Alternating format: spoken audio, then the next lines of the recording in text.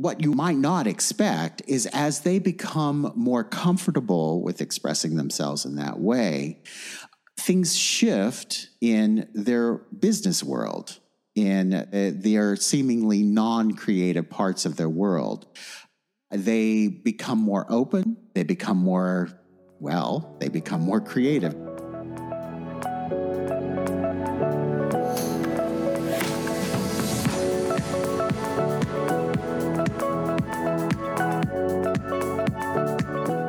Hello. I welcome you to another episode of Reaching Your Goals. Reaching Your Goals is hopefully your favorite career podcast where you get the insights to go from motion into action and make things happen. I'm your host, Johanna Herbst. I'm a certified executive and career coach and a management consultant with an MBA from NYU Stern School of Business. My mission is to inspire you to reach your goals, lead with kindness, and have some fun along the way. This week, we will open the door to more creativity and find out what happens if you let the creativity in. I have the perfect guest for that. It's Dana P. Rowe. In our conversation, he will share with us how to let the creativity in. We will link it to purpose, talk about his, even talk about mine. There were so many nuggets that I took away from that conversation, so I hope very much you will enjoy it as well. Before we jump in, let me quickly introduce Dana to you. Dana P. Rowe might sound familiar if you are a musical lover, because Dana's first profession is being a composer and musical director whose work has been performed in New York, in London, and all around the world. His off-Broadway musical, Zombie Prom, has reached cult status and was filmed starring RuPaul and Katie Mixon. He has written many other shows, including The Fix, The Witches of Eastwick, Brother Russia, to name just a few. Dana also co-authored a book with Dr. James Kaufman, whom we know from the show, called Lessons in Creativity from Musical Theater Characters, which is scheduled to come out in December this year. On top of that, Dana is also a professional certified coach with the International Coaching Federation and works with arts professionals and professionals around the world and helps them to let creativity in. Dana currently resides with his husband in Provincetown in Massachusetts in the US. And now, let's jump in. Dana, it's great to see you again. How are you doing today? I'm doing great. It's so good to see you too, Hannah. Thank you for having me be your guest today. It's an honor and a privilege. Let's see if you still say that by the end of our time. Okay, fingers crossed. Yes. Okay, to get things started, I like to start with rapid fire questions, short answers. You say that music is your first language. How would you describe music in 3 words? I only need one. Emotion. Love it. I read that you are a connoisseur of chocolate and peanut butter combinations. Yes, I am. What's one combination that everybody has to try? Do you mean in all things in life or just, I've never tried it. You never have? No, so I'm feeling I'm missing out. It's very sweet. It also can be sort of a nice combo of the peanut, sort of savory, a little salty. There are many ways to experience it. I'd say the easiest way, and I have no affiliation with this brand, are the Reese's peanut butter cups. And that was, of course, that's the gateway. That's the gateway drug for chocolate peanut butter combination. What do you need to be at your best?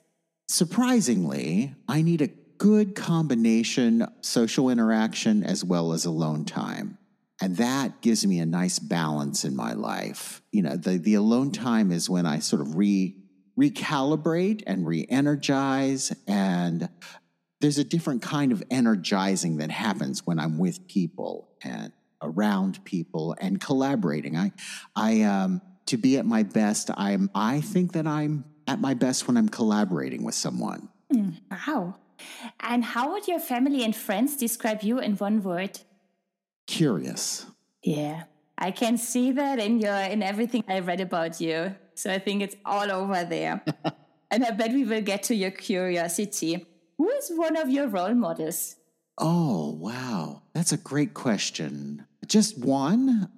Feel free to name a few. I can name a few, and they were early on. They were early influence, people who had a great influence on my life, on the direction, the trajectory of my life. One was my fourth grade teacher, Mrs. Martin, and the other was Alta McDowell, who was my first piano teacher. So both of these women had really, really a strong, powerful impact on my life. I hope you will mention Miss Martin when we go to the key milestones of your life, because I heard that story before and I love it. Oh, sure. Yeah, so I think we need to get back to Miss Martin. You bet. Yes. So it's a little cliffhanger right now. If you could have dinner with any famous person, dead or alive, whom would you invite? I think that I would have to go with the late Stephen Sondheim. I would love to just sort of have a casual conversation with him. He was a great musical comedy composer, and I think brilliant, not only in his output for music and theater, but just the way his mind worked as a lyricist, I find fascinating. And what is the most important quality in a leader? I think having a balance of heart and strength, or warmth and strength and vulnerability. So that, that sort of combination there, not being afraid to be not the best person in the room or the smartest, perhaps. What is the best advice you've been given in your personal or in your professional life? That's very good. Very good question. Be true to myself. When I think about that, I think of different moments in my life. And one of them came from the late, great Bob Avian, who was the choreographer for many things, including Dreamgirls on Broadway and Miss Saigon, and many of the sort of seminal, what I would call the golden nuggets of Broadway. And I was working with him, and one of his pieces of advice to me was when I was sort of upset because I felt like they wanted me to write music for a portion of the show that I didn't feel belonged in the show. Yeah.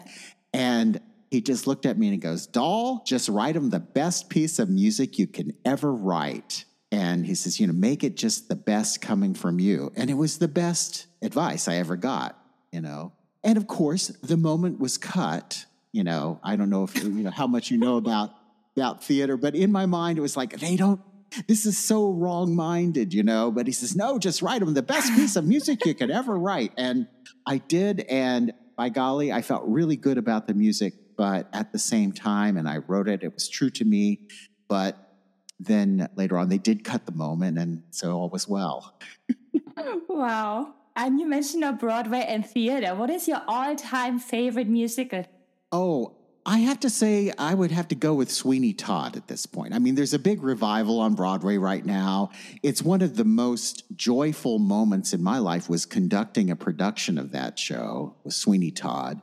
It was written by Stephen Sondheim. And so, yeah, that's one of my favorites. I think it combines opera and sort of like macabre sort of sensibility, and it's just really great. How many times did you see it? That's a good question. I would be hard-pressed to give you an exact number. I conducted it a number of times. I certainly listened to it a lot, the recording. I didn't see that many productions of it, but I did see there was a great video. They did a video version of it with Angela Lansbury that is just not to be missed. I think you can find it readily. Yeah, I couldn't tell you how many times. A lot. That's what I figured. And last question for the rapid fire. What is one thing we cannot Google about you? One thing you cannot Google about me? Yes. Tell us your secrets, please. Oh. Oh, gosh. I'm not sure that in Google you would find how much I love my family, my children, my grandchildren, and my husband. Nice. Actually, I picked up on it on Instagram. Oh. But it counts. Well, great. Well, good. Then I'm glad. Even though, does that count as Google? Oh, we'll see. You're right. Now we know bits and pieces about you. There was already a mentioning of Miss Martin. Could you please share with us the key milestones that led you to where you are today? Oh, absolutely. I mean, I think it was circuitous at best. And I'm not even sure where I am today, Hannah. I believe that my whole life has been one of reinvention and redirection. And that curious thing, that I mentioned earlier, it's both a blessing and a curse because I'm always going in different directions and being and wholeheartedly so and passionately so. So how I got here from there, I would have to go back. One of the beginnings for me was in my world as a little boy had trouble speaking. Actually, when you listen back to this today, you might also say that I still have trouble speaking. But back then, it was a real stutter. It was something. I think 80% do. Oh, do they? Okay, good. That's my learning. I'll go with that, and I feel a lot more in the normalcy now, normal people. I had trouble with stuttering and speaking in front of people. And what I could do was spend hours playing the piano and just felt completely comfortable there. And I would often just create my own stories from music, and when I read my books, even the picture books as a child, I would make up music to go with them. So in fourth grade, there came this time when we all needed to give oral book reports. And I tried once and I couldn't get a word out. I'm a voracious reader. I love reading. And so, but I couldn't get a word out. And of course, kids in classrooms, they can be cruel. So they laughed and we all had a good time. And I went back to my little desk and, felt very defeated. We tried it yet again because it was once a month. We all had to do an oral book report once a month. That was the deal in fourth grade. We got the second time, no go. Couldn't get a word out. I was just petrified. But in the interim, during indoor recesses, what I did do is in the big gymnasium, which was sort of an auditorium, they had a little piano in the corner. It was an old upright, and it was covered with a quilt. And I remember just finding it one day. I went and I raised up the quilt and looked around, and all the other kids were playing Foursquare and Red Rover, and you name it, they were doing their things. But I was slightly introverted, and I remember raising it up and then just kind of plinking one of the keys, looking around. Then Mrs. Martin, actually my teacher, discovered me sort of under the quilt playing the piano. And she sort of pulled off the quilt. She goes, "You can play that while you're here, Dana. That's fine." And so I would play music to make up music for the kids as they played. So the third time, actually the second time I sort of struck out, Mrs. Martin came over to me at my oral book report. She said, "Dana, next time you give an oral book report, why don't you make up music to go with the story?" And I just remember looking up at her and going, "Can I?" And she says, "Yes, you can." And so I did. And what she did too was kind of special. The day of the book report, she filed us all. We all stood in line because that's part of what you're learning in fourth grade is to stand, in line with each other. And we filed into the multipurpose room. And she pulled out the little old upright piano, took off the quilt, and she had me sit down and give my oral book report. And that was, I think, really, well, to this day, I mean, one of the things that I do is provide an emotional bed of music for the dramatic moment. And I believe that she was a huge, huge part of that, Did you ever get the chance to thank her? I have looked all over for Mrs. Martin. And the school was the Scioto Trail Elementary School, which is no longer there in Columbus, Ohio. Oh. And I've written to the Board of Education and tried to find and just have hit I haven't found her. I'm not even sure Mrs. Martin is still with us, but she certainly is with me in my life, and she certainly directed my life in a very positive, wonderful way. So then that was the start to get you in the world of music and emotions. And how did you get from the 4th grade to where you are today? Because there were like, say, 20, 30 years in between. Oh, just a few. Yes. A number of decades. Oh, so always theater was interesting to me. Always reading was interesting to me. Music, of course, was my first. I always say my first language because it was the way I expressed myself first. Continued to do theater as a child, and then decided to major in music in college. Went and was a double, piano and voice major, performance major, Indiana University. And then I went and had an internship in New York City and just went various different ways. I decided I wanted to be an opera coach, and that was, to coach opera singers. And then I realized that, no, I missed the earthiness, the kind of that presence of theater. It was different. Opera was different. It was beautiful pear-shaped tones. It was very studied, very exact. I liked the sort of messiness of theater, quite frankly. So I found myself going back to that in music directing, teaching voice. Writing is something that I fell into because my voice students needed audition material, and often they needed 8 to 16 bars of something. And I was just, pompous enough, or I don't know what you call it. In my mind, I was thinking, oh, wait, we can't find just 16 bars. Let me write you something. And then that developed into writing, and one thing led to another. Boy, like I said, here I am. I'm coaching, I'm writing books which is the reason I'm here. I'm writing with my dear friend, James Kaufman, our book, Lessons on Creativity for Musical Theater Characters. Like I said, I'm endlessly curious. I'm courageously curious. Very rarely do I stop and go, hey, should I do that? I just do it. Realize I can redirect if something just falls apart. And have you ever had your curiosity lead you in a direction that actually did fall apart? Always.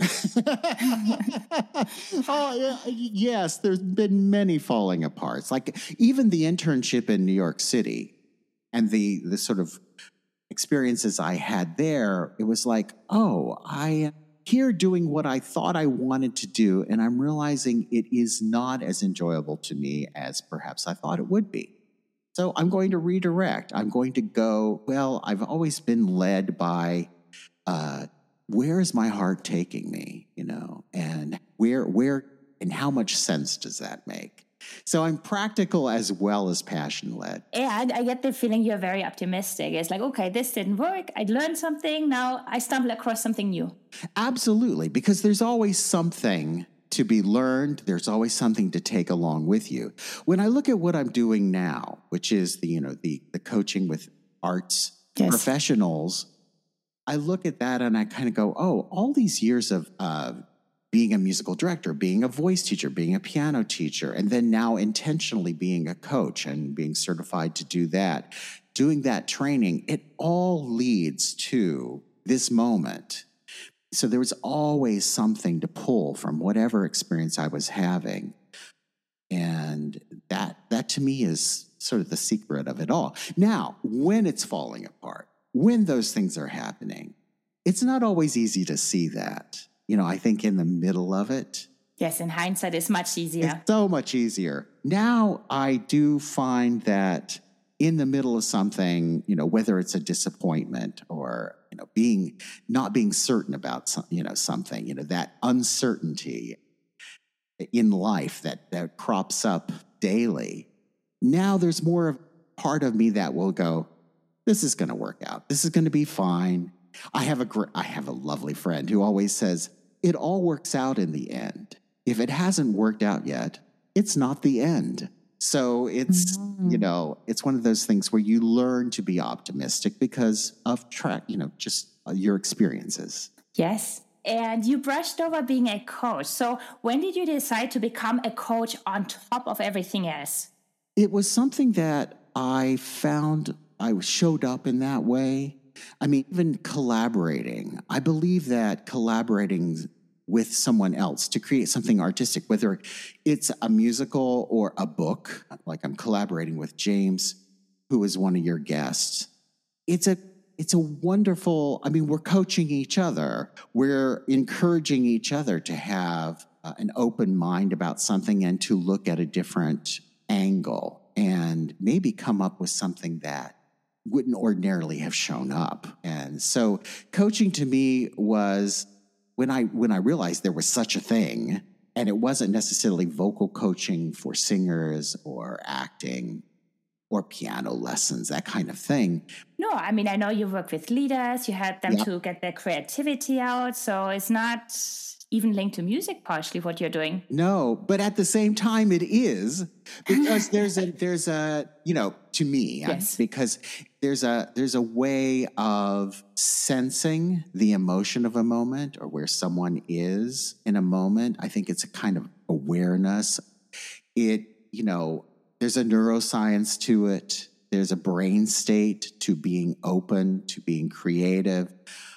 And finding that in someone and opening that up is one of the most thrilling things. So becoming a certified or, learning to be intentional about coaching, I think was really, really important to me, mainly because I just take such responsibility. When I'm working with someone, to me, that's a huge responsibility. It's a real honor to feel as if you're speaking into someone's life or able to help them have a better, more fulfilling life. And in coaching, we spend so much time helping people figuring out their purpose. What is your purpose here? Oh, wow. My purpose, it's very simple. It's very simple, and it doesn't sound very highbrow, I'm afraid. Oh, but those are usually the good ones. It doesn't sound all that advanced. I'm here to have a good time. And I'm here to bring beauty into the world. And I'm here to support others in doing the same. Wow. Thank you for sharing. You were just mentioning that you are also working with professionals that are not with a creative background. So it could be lawyers, it could be bankers. How do you help them to let creativity into their lives? And what is the upside of that? Oh, it's just the most exciting thing.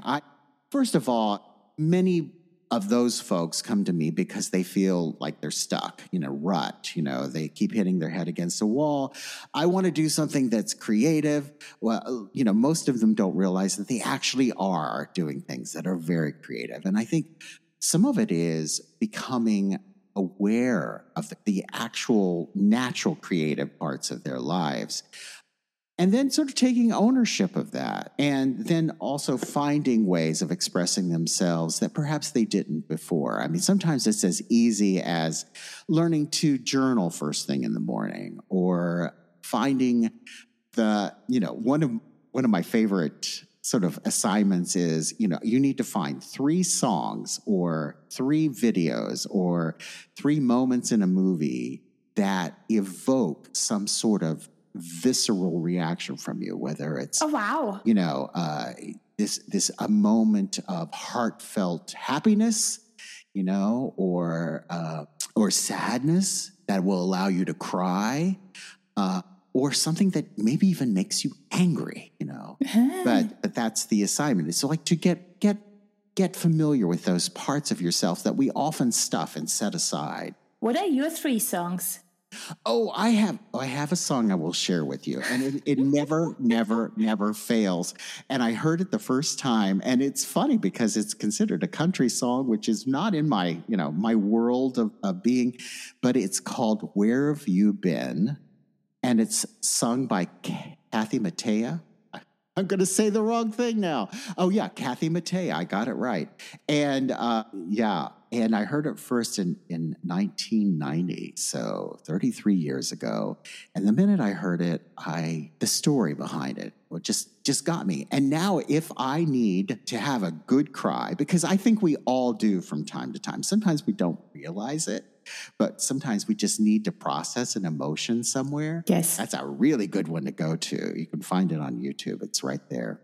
And I believe her husband wrote it. And for the longest time, she refused to record it or to sing it because she felt like she would never get through it without crying. It's a lovely story of love, you know. So when your clients, when they are looking for, or they find those 3 songs, or it's like those scenes in a movie, so they are supposed then to look at them, listen to them, to really feel the emotion and let it out? Yeah.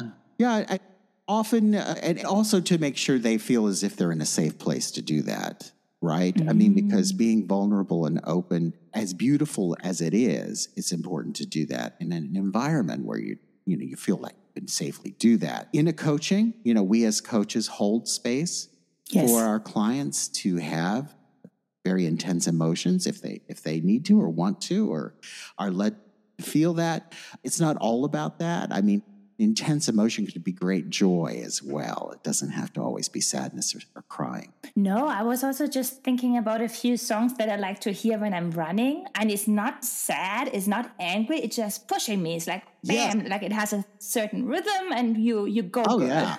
It's great for running and walking and that kind of thing. And there's Walking on Sunshine is another one. I forget who sang that, but I love that one. It's just so fun and up. It's hard not to be. Or Uptown Funk is another one. It just makes me want to, just kind of get up and hop around. So those are really, really important. And one thing that I'm hearing there is this openness to let emotions in, because I had this discussion so many times that there's still this understanding, emotions, they are not part of business, leave them outside. Wow. Yeah, no, I know. To me, that's huge because there's no such thing as leaving them outside. It's going to be there somehow. So finding a way to be with those parts of ourselves that we feel like we cannot be with is hugely important. And there's a forget the name of it, but it's sort of like becoming used to it, so that it's not so foreign to you to feel those emotions or to acknowledge them. So having a fluency with that, having some familiarity, making friends with those emotions. I mean, anytime. This is a little bit of a tangent, I would imagine. But, anytime something changes permanently in our lives, and if you live long enough, hopefully, if you live long enough, you're going to feel that happen. You're going to sense that happen. Every time there's something that changes permanently, we grieve. Yes. So acknowledging that, letting it happen in the moment, or taking a moment to let it happen is so hugely important. And when we now open the door towards emotion, what do you do next with the people, like with your clients? Encourage them to find a way of expressing themselves in a very, again, it's about safety, isn't it? It's about not doing it in a way that feels as if you're on display always. Yes. It's sometimes just the thing that's between you and yourself.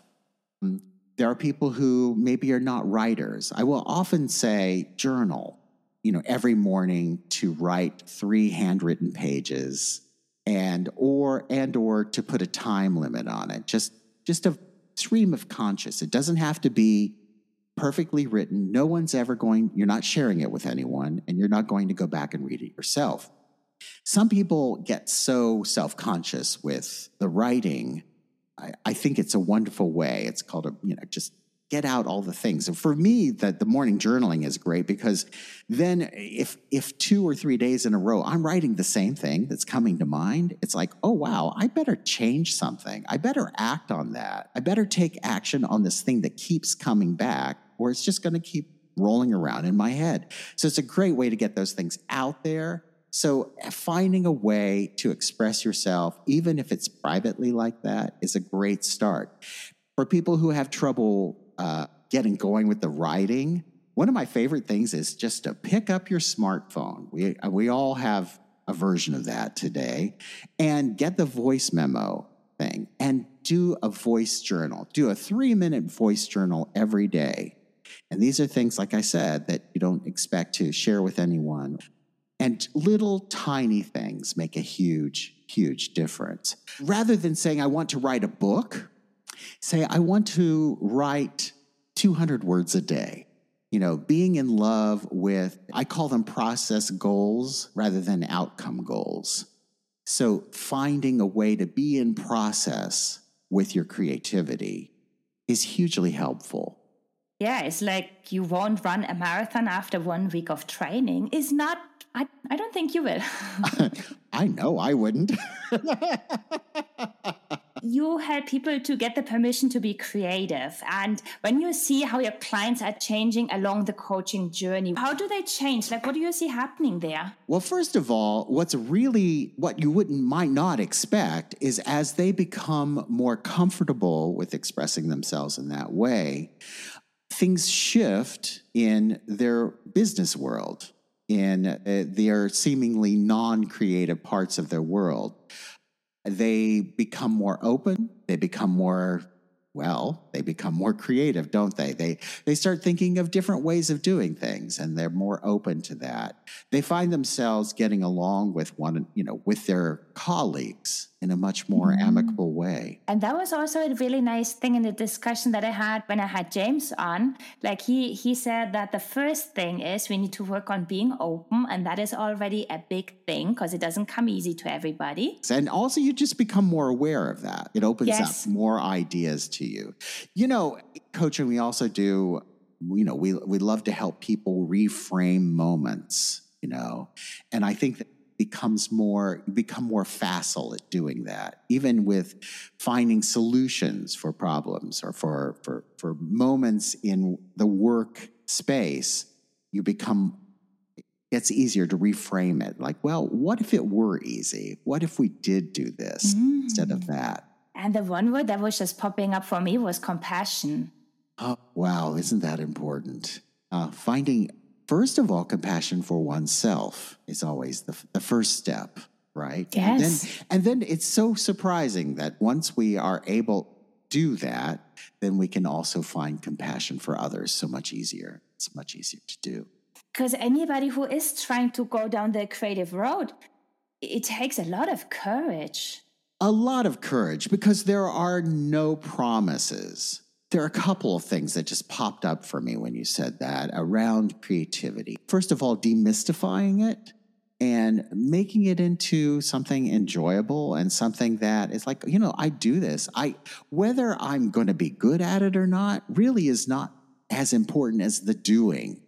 And the wonderful side effects of the doing, the self-esteem, the feelings of well-being and joy really is joyful, when you just kind of get past it and do it. I have the picture in mind of somebody who's really feeling stuck in their career, so not happy, knows something has to change and doesn't know where to go, and then wants to get more creative, but not feeling convinced that, that actually does make sense. And the person for sure is wasting time on his or her phone. Like, I think that's a given. That's for sure. And actually, sometimes that's not a waste. There's a lot of judgment involved there, right? It's like, does this give them a chance to recharge? I'll use my husband as an example. He's balancing, several clients right now. So something I call it, he's spinning a lot of plates right now. But every now and then I'll catch out of the corner of my eye, he's playing a game on his phone. I believe that's hugely important, and that is what helps him balance everything else out. So most people think it has to be something huge and monumental and earth-shattering, and it's the little change that makes the most impact on our lives. The little change of, look, all right, so I'm 66 years old, so this was a number of years ago that Mrs. Martin said, next time, why don't you make up music to go with your story, with the book? And that, by the time it got to age 66, it made a monumental change in my life. So just one little positive change, that just gets you a little out of the rut. And that's the thing, too, is when you redirect, if I start here and then I go 5 miles down the road, just a little to the left, that's going to be a big shift. I hear the curiosity. And for the curiosity, I once read that you need to know a little bit about something to actually get curious. Like if you know nothing, you won't. And so can totally see how the little changes are pushing and really opening a door to something you didn't even know. Yeah. Absolutely. And we don't know what we don't know, right? I mean, what are the levels of learning? Those little changes help us find what it is we don't know about something or what's possible. I mean, just even knowing the possibilities is sometimes very inspiring. Exactly. I hear the inspiration. And you were mentioning a few things before. It's like you create the awareness, you become open, you grow your confidence. And like all those opportunities, they help you also to find your purpose eventually.